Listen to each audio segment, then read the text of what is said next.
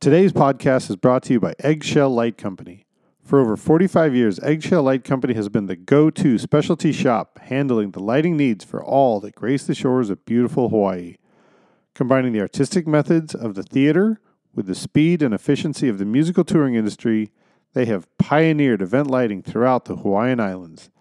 They specialize in supply of top-shelf equipment and designers for broadcast, concerts, corporate, and special events. From the smallest weddings to televised concerts and the largest corporate clients, they know that this is your most important event. It is their goal to make you feel that way. Aloha from Eggshell Light Company.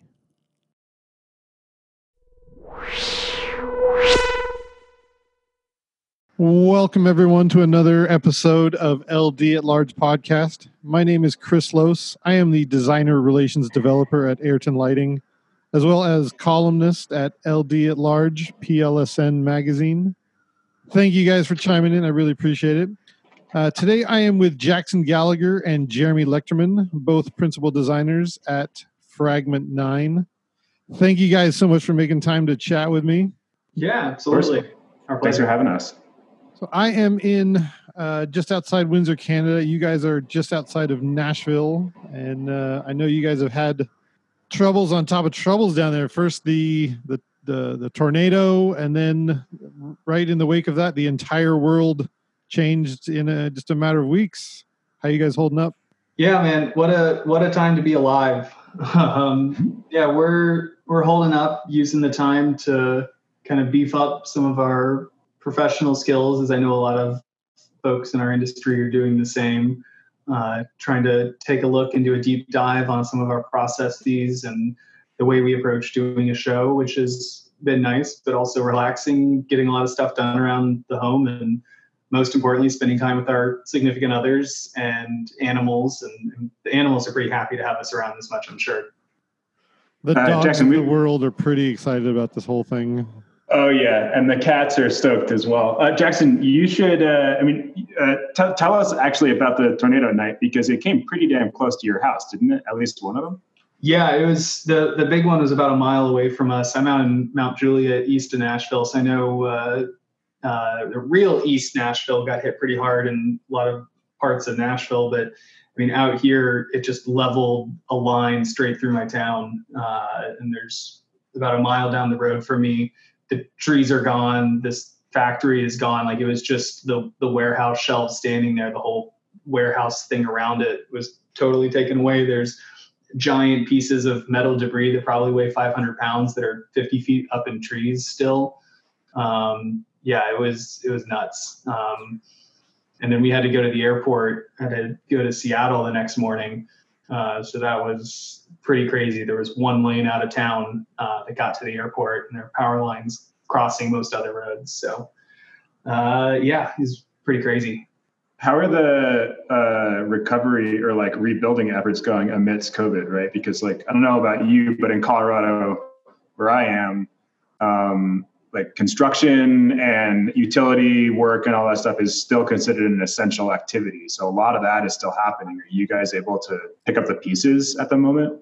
Yeah, a lot of the construction is still ongoing. The community response right when it happened, which was about a week or two before COVID got really serious, was insane. They opened up a volunteer portal, and they had so many people volunteering that they had to shut it down and turn away all new volunteers. So they had most of the debris picked up, and a lot of the community side of things was back together. Power lines are back up. All of that got back pretty quickly. So now I think it's individual construction on people's homes, and nothing has stopped that at this point. But there's still tons and tons of houses just covered in blue tarps. Wow, I saw some photos that were just unreal. It didn't seem like there were enough volunteers to clean up some of the photos I saw. Yeah, it's crazy. I wish I was here, and I wish I would have been able to volunteer and be a part of that effort. I reached out and said, hey, I've got rooms in my house if anyone needs to stay. That's about the only thing I can offer from afar. One of the double-edged swords of being in this industry and traveling so much. Yeah, when we're out on the road, we always have rooms to let. And you were flying right off to Seattle. What were you going to work on? Popping in for a show of Saint Motel, a show that we designed earlier in the year. So I was just out there for about 48 hours before heading to another TV show in Atlanta. But yeah, we had a 7 a.m. flight, and it usually takes us about 20 minutes to get to the airport. Took us 90 minutes navigating all of the debris, and the sun was just coming up, and they're still assessing the amount of damage. But we were literally running through the airport, and we were the last ones on the plane as the door was closed. I'm really impressed. Yeah, there left plenty of extra time to get there, knowing that it was probably going to be hard to get there. Didn't think it was going to be this crazy, and we didn't know what the damage was. We thought we were being overly cautious, but there's a guy behind me that thought that he was going to get the upgrade if I didn't show up, and he was pretty pissed when I got on the plane. Nice. He verbally said, darn it, or something. But he was not quiet about his displeasure. You of course gave your upgrade to your wife, though, right, Jackson? No, we both got upgraded. Okay, good. Very nice. And then just when you guys were starting to recover from one emergency, the entire world kind of came down and took a big old dump on everything else that you could have done to start rebuilding. I would imagine you guys had the same situation where everything you had on the books just kind of dried right up. Yeah, I mean, it's pretty spooky, right? Looking at the calendar and saying, seeing all these things wiped away or postponed or whatever. I mean, thankfully for us, we're fairly diversified as a company. And by that, I don't mean in a corporate sense. I mean that we have our fingers in some theater projects. We have our fingers in content. We have our fingers in traditional sort of production design. So we're still slowly moving on some long-term projects, especially the sort of install project we've been working on for a long time. But even that is about to, in about a month, shut down because they have lost all funding, right? So they're going to be furloughed. They're furloughing themselves, which, in turn furloughs us.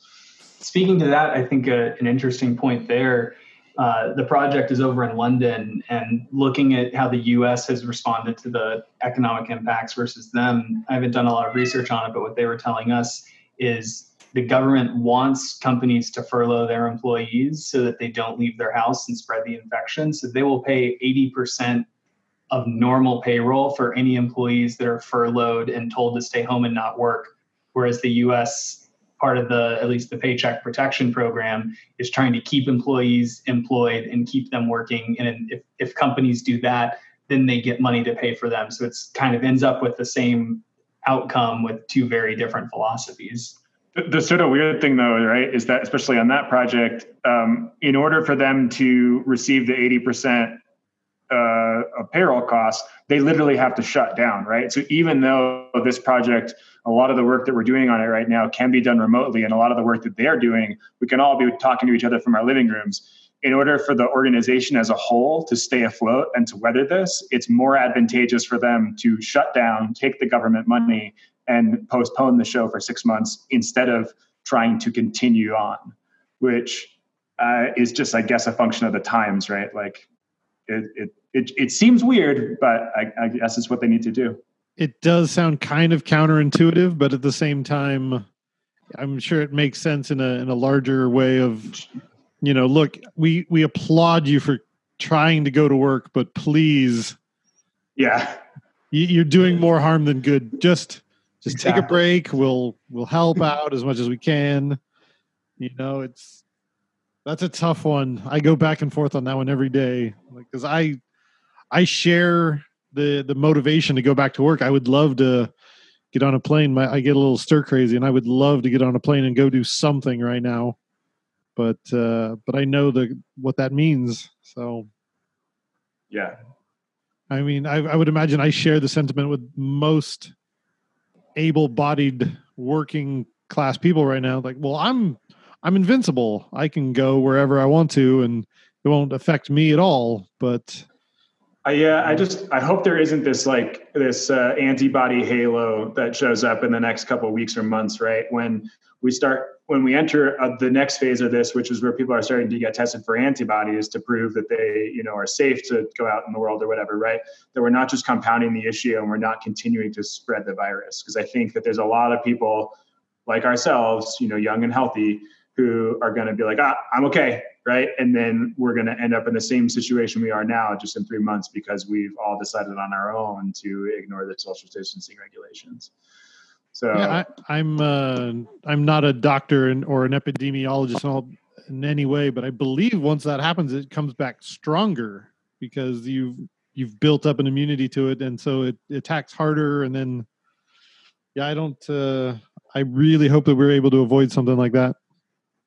Yeah. And speaking of it coming back, I mean, at this point, I don't really care how long the world stays shut down. I think what can't happen and what our industry can't afford is us getting back to work too soon, having it slow itself during the summer, take that as a false positive, and then come back with a vengeance in the fall. Because from my minimal research, it sounds like that's what happened with the 1918 Spanish flu. And if we get into the fall and all the concerts get canceled again and this industry takes that 1-2 punch, then I think there's a lot of people and potentially us that are going to have to start looking for another industry. Because if we do another shutdown like this in the fall, I mean, we're talking between 1 and 2 years of no concerts. Ooh. Yeah, I'm going to have to. That scares me. Yep, I'm going to go with you on that one. That when it comes time to reopen the gates, it should be just a trickle. 10 people concerts, 15 people concerts, 50 people concerts. And then I don't think we're going to be getting back to the 20 and 50,000 person venues for quite some time. I would hate to predict anything, but I'm going to go 6 months, 8 months, even longer. At least. Yeah. I mean, hearing rumors of a lot of shows getting rebooked for late summer and into the fall, and including arenas and large venues. But I don't think anyone thinks for a second that is set in stone, and maybe it's more of an ideal, optimistic approach. But yeah, I mean, who knows? It might be next summer until we see those large gatherings again, for all we know. To be fair, I think I'd rather hope for optimism, right? Like from the world's health perspective, but also for our industry. I mean, one of the things that we keep on telling our clients or our collaborators, however you want to refer to everyone that we work with on a daily basis, is that let's try and pretend like this all is going to come back, and let's not sit around being scared for the next couple of months, right? Like, let us use this time wisely to come up with some cool ideas, to think about, what is the ideal concert or the ideal show, the ideal narrative for you, your artist, etc. And let's work on that so that when this all happens, we're all ready for it. Because I think we're all a bit, I don't want to say fearful, but we imagine there being a huge demand as soon as the government says, okay, you're allowed to do whatever you want, right? The booking agents are going to open the floodgates, and we're going to have, hopefully, way too much work, and we're going to all start putting out like sub-quality designs because we're just trying to get stuff out the door. And we really, really, really don't want to do that, right? Like, that's our worst nightmare. But at the same time, we also need to make a living, and currently, we're not. So I don't know, that's sort of a complex question or statement, but I think, we're actively trying to make sure that we don't let this time go by without trying to capitalize on, whether it be professional development or development with our clients, or I don't know, working on the garden, whatever it is. We should use this time as wisely as we can, because it's not, in some ways it is a luxury that we never get to have. As weird as that sounds. I was definitely not very knowledgeable in the Zoom app before this, but now I've definitely learned how to work the Zoom app these days. Sure. Which is weird. I used to really not like video conferencing because I would always prefer face-to-face. But without face-to-face being possible, I've really taken to the video conferencing, and it's a whole new world for me. I don't really enjoy listening to the sound of my voice on recording devices, but now I just have to get past that, and now it's a whole new world, and you have to come out of your comfort zone because it's a new world now. Yeah, absolutely. And I think what's weird for me and something I've been struggling with the last week or two on this is like I'm a very extroverted person in most situations in life, and especially social situations and interacting with people and being with people. But something about only having Zoom communications with 98% of my world like drains some weird part of my extroversion. And I get to the end of the day and I just want to like make a cocktail and watch a movie, and like I'm starting to kind of drown in these virtual cocktail hours. And it's like I do want to talk to everyone and stay in touch, but without being physically with people and around people, it's kind of driving me crazy. Ooh, I share that with you. I much prefer a hug and a handshake and a couple drinks and a dinner than going to bed in the same bed over and over again. I share your extrovert isolation woes right now. I don't have any of these problems. I'm an introvert at heart, and I'm more than happy to stay in my little mountain house and enjoy my mountains and get on Zoom calls. I'm just kidding. I do miss I miss being at the gig, right? I miss like Jackson and I at front of house banging on consoles, or talking to a client, or looking over a content animator's shoulder. I miss that sort of like collaborative, creative effort. But I've enjoyed also like working on a bunch of recipes that I haven't had the opportunity to think about in a while because they take too much time on a daily basis. Or actually sitting down and watching a real movie for once, because usually I just fall asleep because I'm too tired. Yeah, on the recipe front, I've gotten a nice little rhythm of exploring cocktail recipes. And normally with traveling all the time, if I open an orange juice or pineapple juice or something, it's bad by the next time that I'm home and want to make cocktails. But that's not the case here. So my cocktail game is strong, and I'm catching between 1 and 2 movies every night and reaching the bottom of Hulu and Netflix. But while the struggle of only being able to Zoom with people during the day, my nighttime relaxation routine is solid. You also spent a lot of time rebuilding your wet bar. Jackson has made a quite impressive little what do we call bonus room? What is this room in your house? The Nashville term would be a bonus room, but it's the TV room. Yeah. But there's a nice job, Jackson. Well done. It sounds like a very well stocked bar. Yeah. You're giving everyone the portrayal that you've got an alcohol problem, but that's okay. Yeah, I don't know where you draw the line. Occasionally, I'll go a day between hobby and yeah. I think it's about quantity and being able to stop. So some days I just won't have anything to prove to myself that I still have control. And it's usually only like 2 or 3 cocktails at most. I'm not getting schlammered. So I think while it's still about the art, I think I'm in the clear. I think also the photos you've been taking of the cocktails are great. Nice job. Yeah, my wife has a little photo box for an online store that she's working on, but it also makes a great cocktail photography studio. Nice.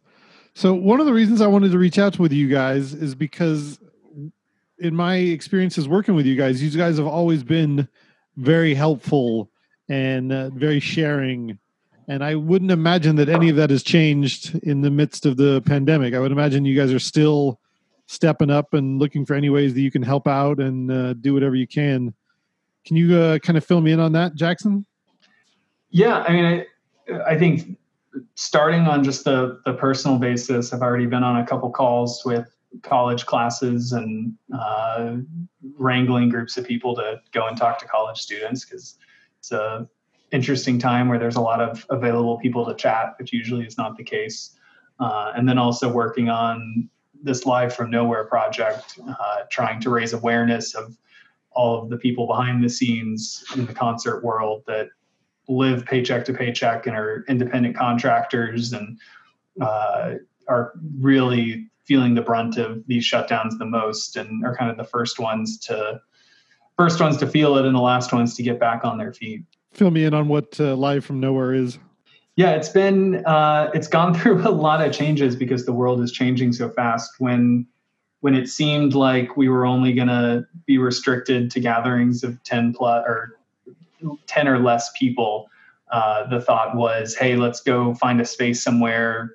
All of the gear is on the shelf. All of the musicians are at home. Let's build a space, let them come in and perform these streaming concerts. But pretty quickly, we realized that we were headed in a stay-home trajectory. So figuring out how to do stuff from the couch.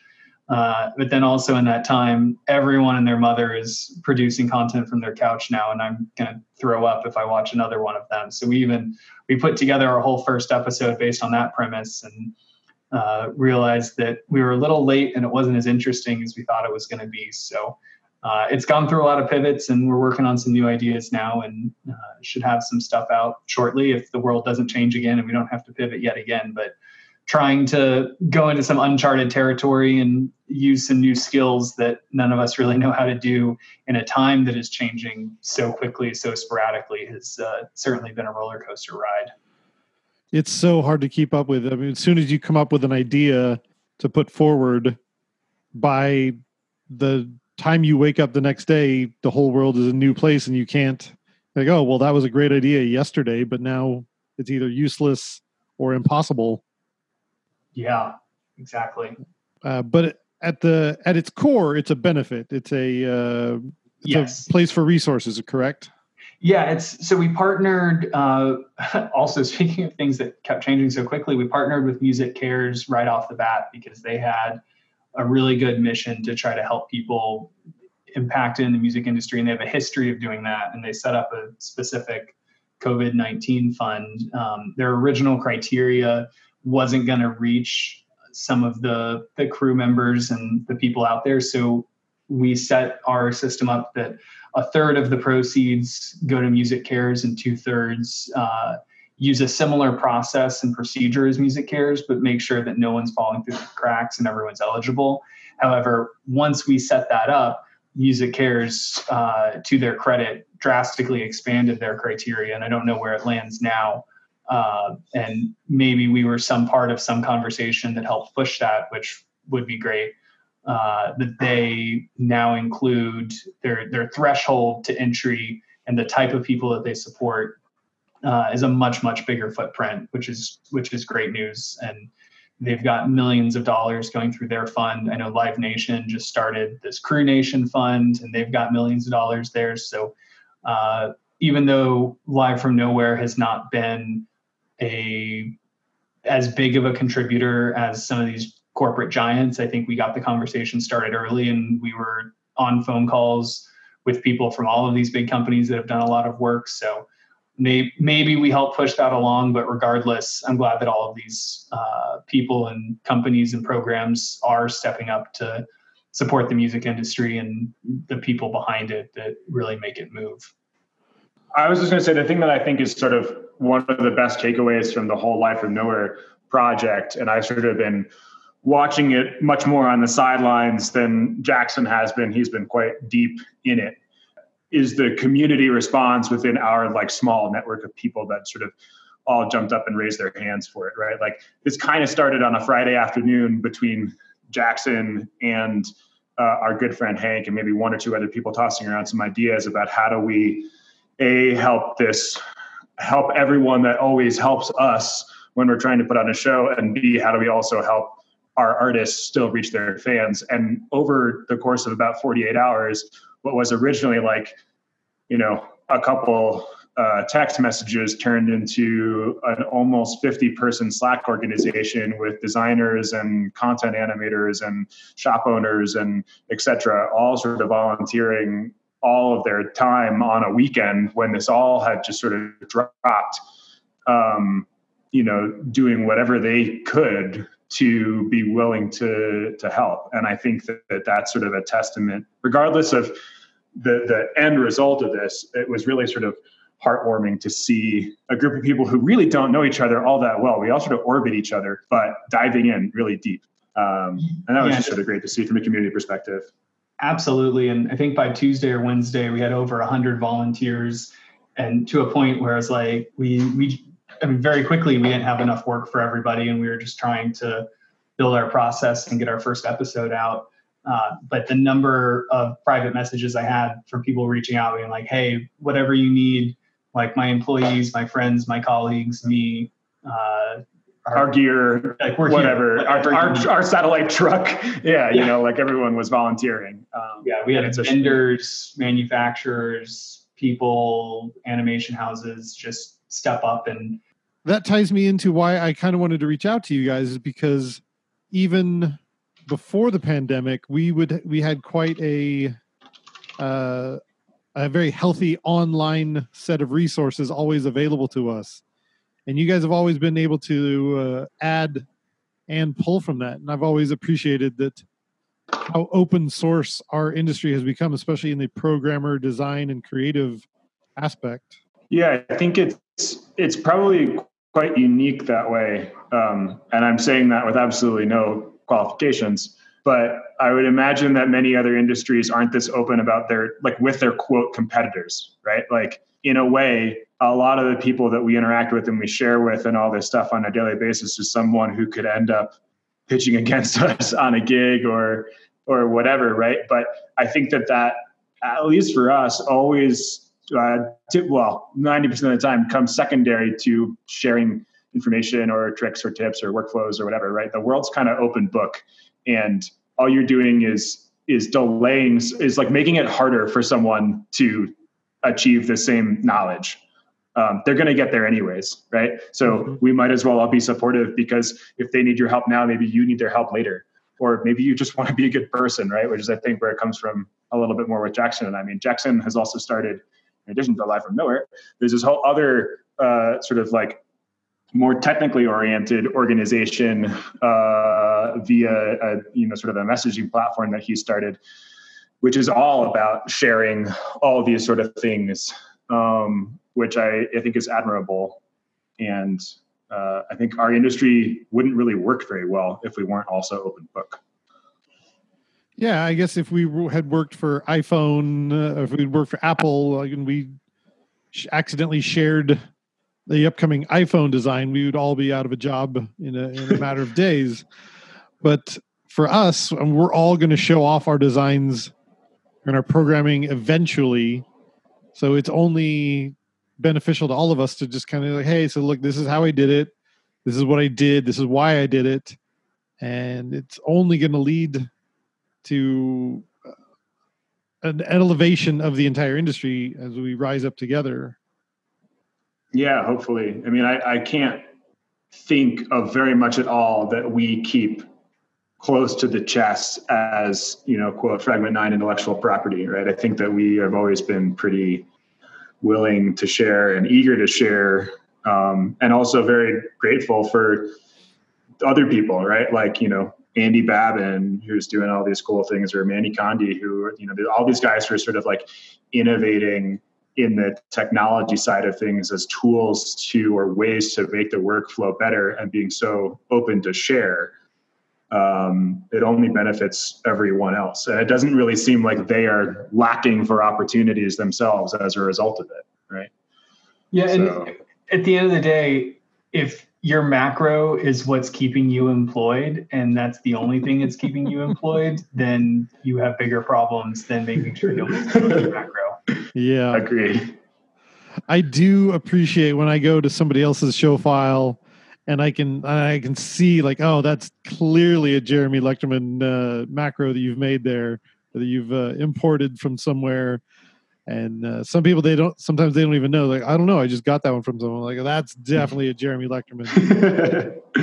Yeah, I remember a time, Chris, when you and I were tossing a bunch of stuff back and forth. I still love it. I think I've taken a little bit of a step away from it over the past couple of years, as Jackson and I have focused more on design and we have programming. Mm-hmm. But every couple of months, we'll sit down with the show file, the template file, and be like, okay, how do we how do we make this better? How do we get smarter? How do we get more clever? Which we usually end up tripping over ourselves because we try and get too clever.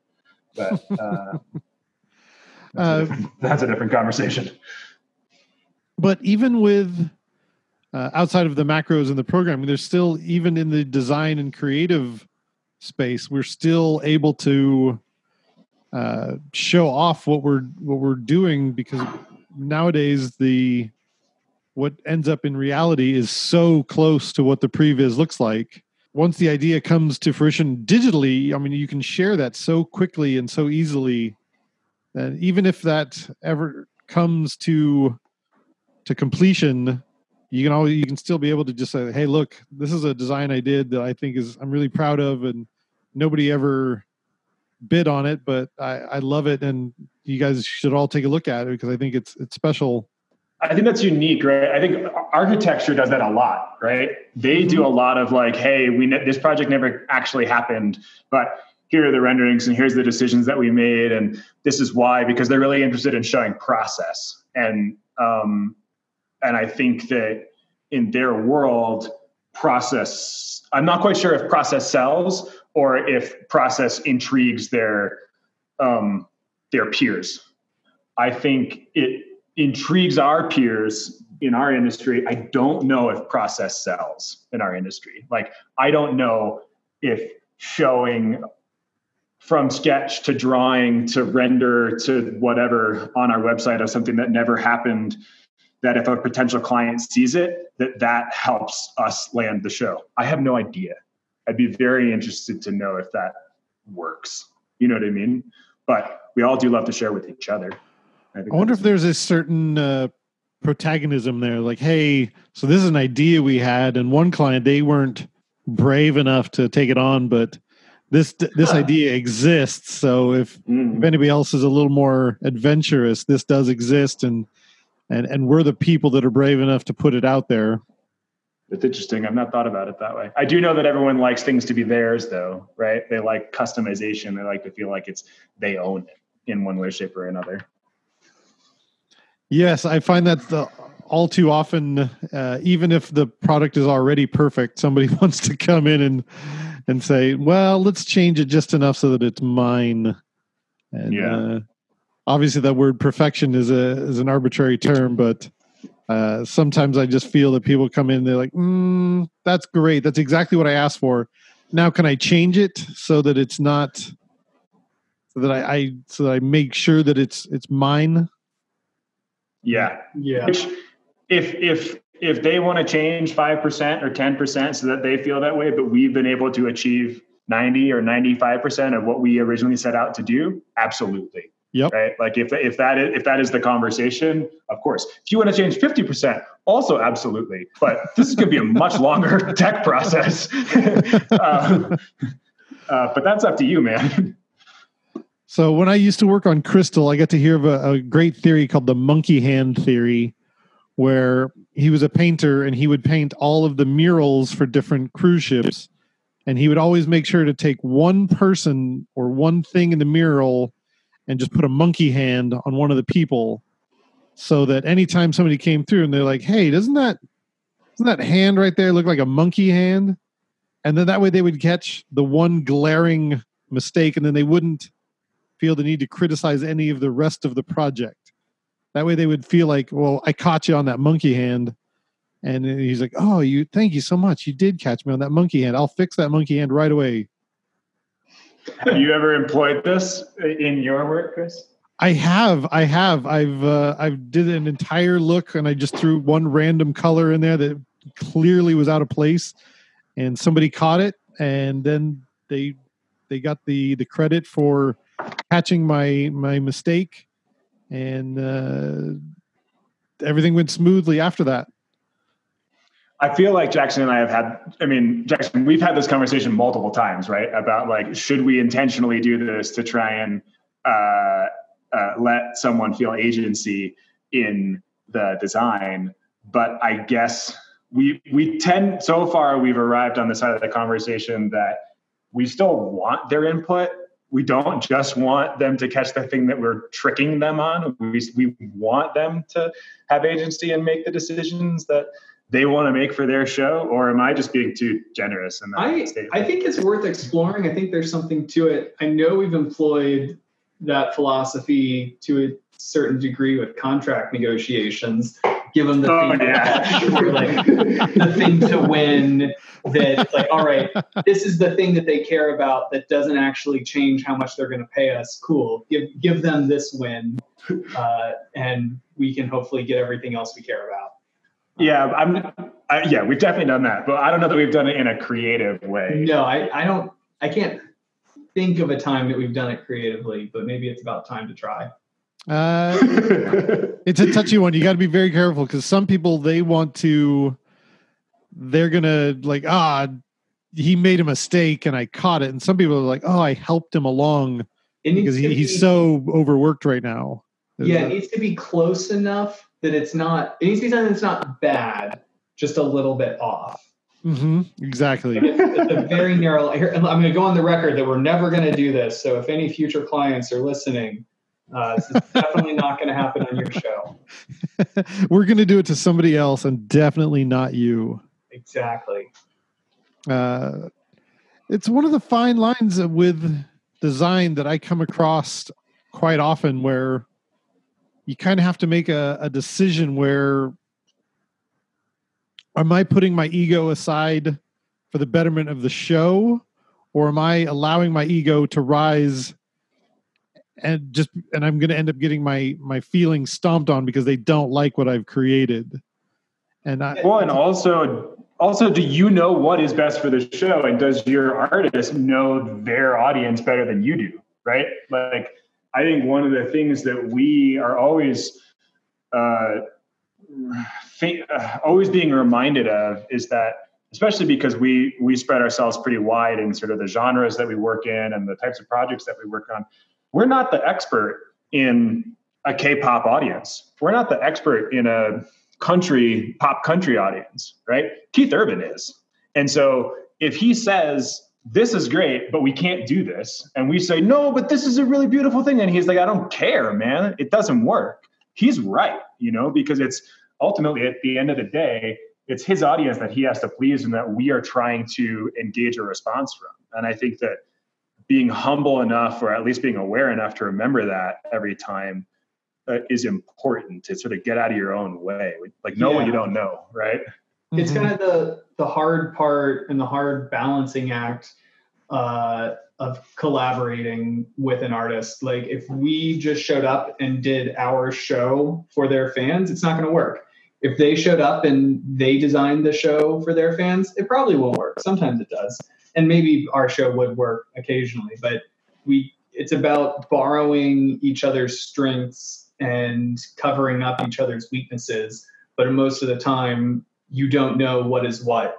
And there's plenty of artists out there that think every idea that they have in their mind is a good idea, and that needs to be the marching order. There's artists out there that don't engage at all, but the kind of Goldilocks of it is an artist that engages but can be talked out of a bad idea, but has good ideas of their own. I think we've been fortunate to work with a lot of those types of artists, but also outside of that, certainly won't name names, but that is kind of the perfect collaboration and workflow when you have an artist that is willing to be wrong, but can also elevate your designs. And when we're willing to be wrong, right? When we're willing to turn around and say, no, you know better, this is your show. Like, we are happy to, or at least let's all look at it together. Like, let's try it in rehearsals. Let's wish that we had the luxury of time to try all the ideas that we're talking about right now. That's usually the bigger problem. It's not that anyone's right or wrong, right? It's that we don't have time to prove to ourselves as a group which is the right decision, because we just don't have time. We just have to make a decision and go, and someone ends up being disappointed, which is always unfortunate. Mm-hmm. One of the most common examples of it, and this is one of the lesser examples, but it's Frontlight, where let's say it's a corporate event, and somebody who's unaccustomed to being blinded all the time comes in. They're like, "Hey, so we need to bring down that front light because I can't see anything." They go, "Okay, well, I'll bring it down a little bit.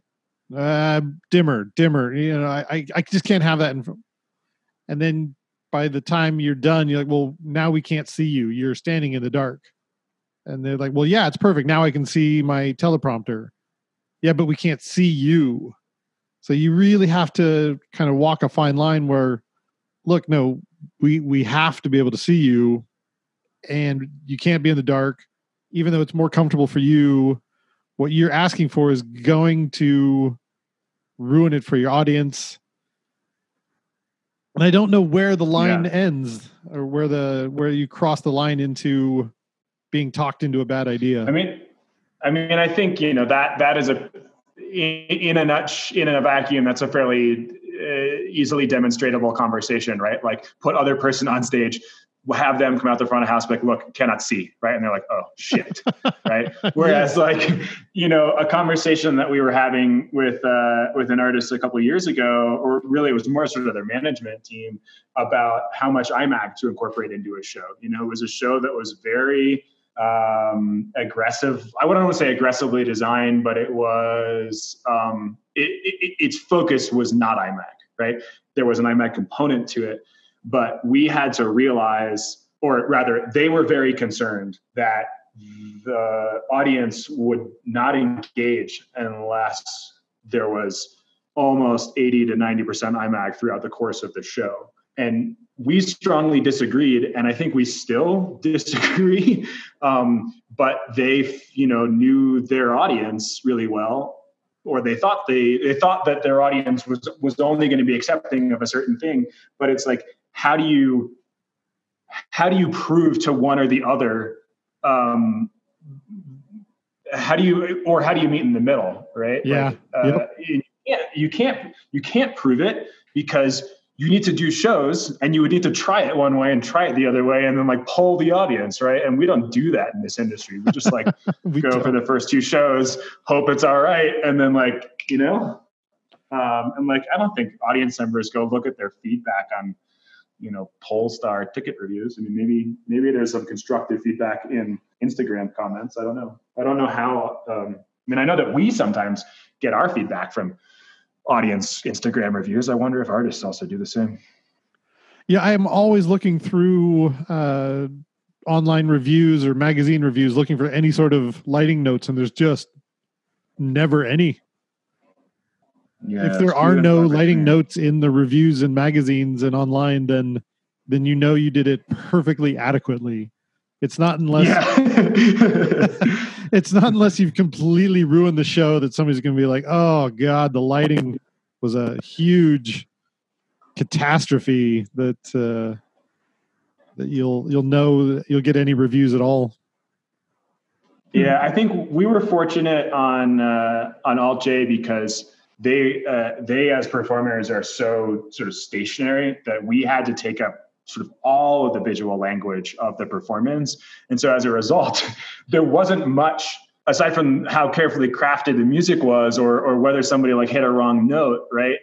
There wasn't much for the reviewers to comment on, like the press. So we were able to get quite a number of reviews about the production on that show, because that was what they had to pay attention to. But I would say that that's quite few and far between. I agree. So another thing that comes up all too often is overworking a design, where sometimes a blessing and a curse is having 2 months of rehearsal. And, by after a month, the show is perfect, but you still have a month to go. And so it just gets nitpicked and torn apart and then rebuilt. And next thing you know, it's overproduced. And I run into that once in a blue moon. Has that ever come across to you guys? I'm going to be honest, we've never had 2 months of rehearsals. That sounds great. Yeah, our record is 2.5 weeks. 2.5 weeks, that's pretty good. No, I think there were definitely moments on BTS where it felt like, we never had enough time on that show. But there were definitely things that we as a collective, between like artists, management, creative direction, production design, etc., like focused on for way too long, that in the end absolutely didn't matter, right? That it just felt, and the end result was like, we beat the conversation to death, or the decision that we made was too safe because we all stared at it for too long. Like I can see moments of this. I don't know that we've ever had a show where we've like been like, oh, this is great, and then okay, now let's throw it out, or let's screw it up. I don't know. We've never had that luxury. I'd like to try that once. That sounds like you're having a little bit different problem where there were just too many soups in the pot there. Everybody wants to have their final say. Yeah. Yeah. Not enough time. One of my favorite quotes on that one is the camel and the horse story, where a camel is just a horse being designed by committee, or you were trying to design a horse and it needs more water and it needs less hair, and next thing you know, you end up with a camel. I see that happening sometimes where you just try and make everybody happy with one design and it just can't be done. There's not really anything you can do about it at that point. If the creative buck doesn't stop at 1, 2, maybe 3 people, if friends or management or other people outside of the artist are getting involved, and all of a sudden you've got several people that have some sort of say, it's especially the worst when one person tells you to do one thing and then someone else who has an equal amount of creative say turns around and says something completely contradictory. And it's like, who are we listening to? We're just burning your money and your time running in these circles. Mm-hmm. Funny question. I've been finding that buck stops more and more often at the social media director. Has that become a thing for you guys yet? Let me give you an example where we were doing a show, and we had done this for 3 or 4 years in a row. And the first year they had a social media director. It was just there to make sure that the hashtags were in the right place and the ats and all this stuff were in the right place. And then the next year, the social media director had a little bit more power. They came out. They're like, "Hey, I need high-speed Wi-Fi out of front of house." Well, we don't have that. Oh, you're going to get it. Like, oh, okay, we're going to get it. And then the next year after that, the social media director was in basically the creative liaison between everybody. And then by the 4th year, they were controlling the looks, because basically the entire show was based on the Instagram photos. And it was really interesting to see the progression of how that social media presence became more and more important. And you guys have some of the hip bands that are focusing on that. Has that become a priority? It's certainly been part of the conversation. Like we were just doing rehearsals not too long ago, and the manager was taking pictures of the show, and he could have stood next to me and say, hey, like his face isn't bright enough, or hey, this is overpowering. But all of his feedback was coming from photos that he was taking during the run. During the run, he was showing me these photos, but he was watching the concert through his camera, which I think is a pretty clever thing to do in this day and age. And I mean, it's obviously going that direction, and people are caring more and more about the Instagram shots. And like, we're thinking about that and including that as we're first trying to sell a client on the idea of it. But in terms of anything actually being driven by someone whose sole job is social media or primary responsibility is that, I don't think we've really seen that yet in our walks of life. No, but I do think that, we have become much more astute about making sure that we pay attention to it, right? Whether the artist is, and I'm sure they are, but even in our pitches, right? Like we have little pictures of iPhones with fake Instagram, posts in them of what the show might look like on a phone, so that the artist and management can kind of already see that connection immediately and see that the design is successful in that lens. And we're much more daily, even if there's no iMac on the show, we're effectively lighting the show for camera every time, because regardless of how many people are in the audience, the wider audience is certainly Instagram or some live stream or whatever. So if you're not lighting your shows for camera, you should be. Unfortunately, even at the detriment of your live audience in certain situations. It also kind of comes down to the DP, right? Like if we're at a festival and we're doing a live stream, there are certain festivals that have really good teams who are able to really faithfully capture the show as designed. And then there's certain times where I find that we really need to have our own multi-view at front of house, and we're editing levels live to try and help them along because it's just not their forte or whatever. It really sounds like you guys are getting ahead of that. It sounds like you're ahead of the curve on that. It definitely sounds like you guys are at least aware of the tide that's coming that way with the social media, and basically, for better or for worse, half of our audience is watching the entire show through their phones. I would say for worse, but yeah, I mean, you have to, if you want to be successful and you want to make sure that, because at a certain point, right, like your artist is going to start doing things like TV performances or whatever, and they're going to say, hey, can you put together a design for this? And if you don't know how to light for camera and you don't understand the angles or you don't understand f-stops or any of the things, right, like you are very quickly going to be out of a job and somebody else is going to come replace you. I think is something that we learned pretty quick, because I'm sure that I lost a couple of gigs in the beginning of my career because I wasn't paying attention to what the camera needed. So we've gotten pretty hip over the past couple of years. Yeah, I'm guilty of that myself, because in the beginning of the whole iPhone personal recording device, I could stand up and say, hey, look, that's just somebody's photo that they took from their iPhone. That's low quality. We shouldn't be judging anything based on that. But then once that photo got shared to 1 million people, you're like, oh crap, I guess I gotta pay attention to that now, because that's, yes, it is low quality, but I mean that's what we have to gear up for. We have to cater to that now. The people in the front row, there's 100 people, and they're going to be enjoying the show for 90 minutes. But their photos are going to be out there forever for 1 million people. Yeah, and it's how the artist is also going to remember the show from that night, and how they're going to think about their performance and whether they're going to come give you notes or not. Right? Like the first thing after the show is they're probably going to. I mean, some of those who care are going to jump on Instagram and see what they see what their fans are saying.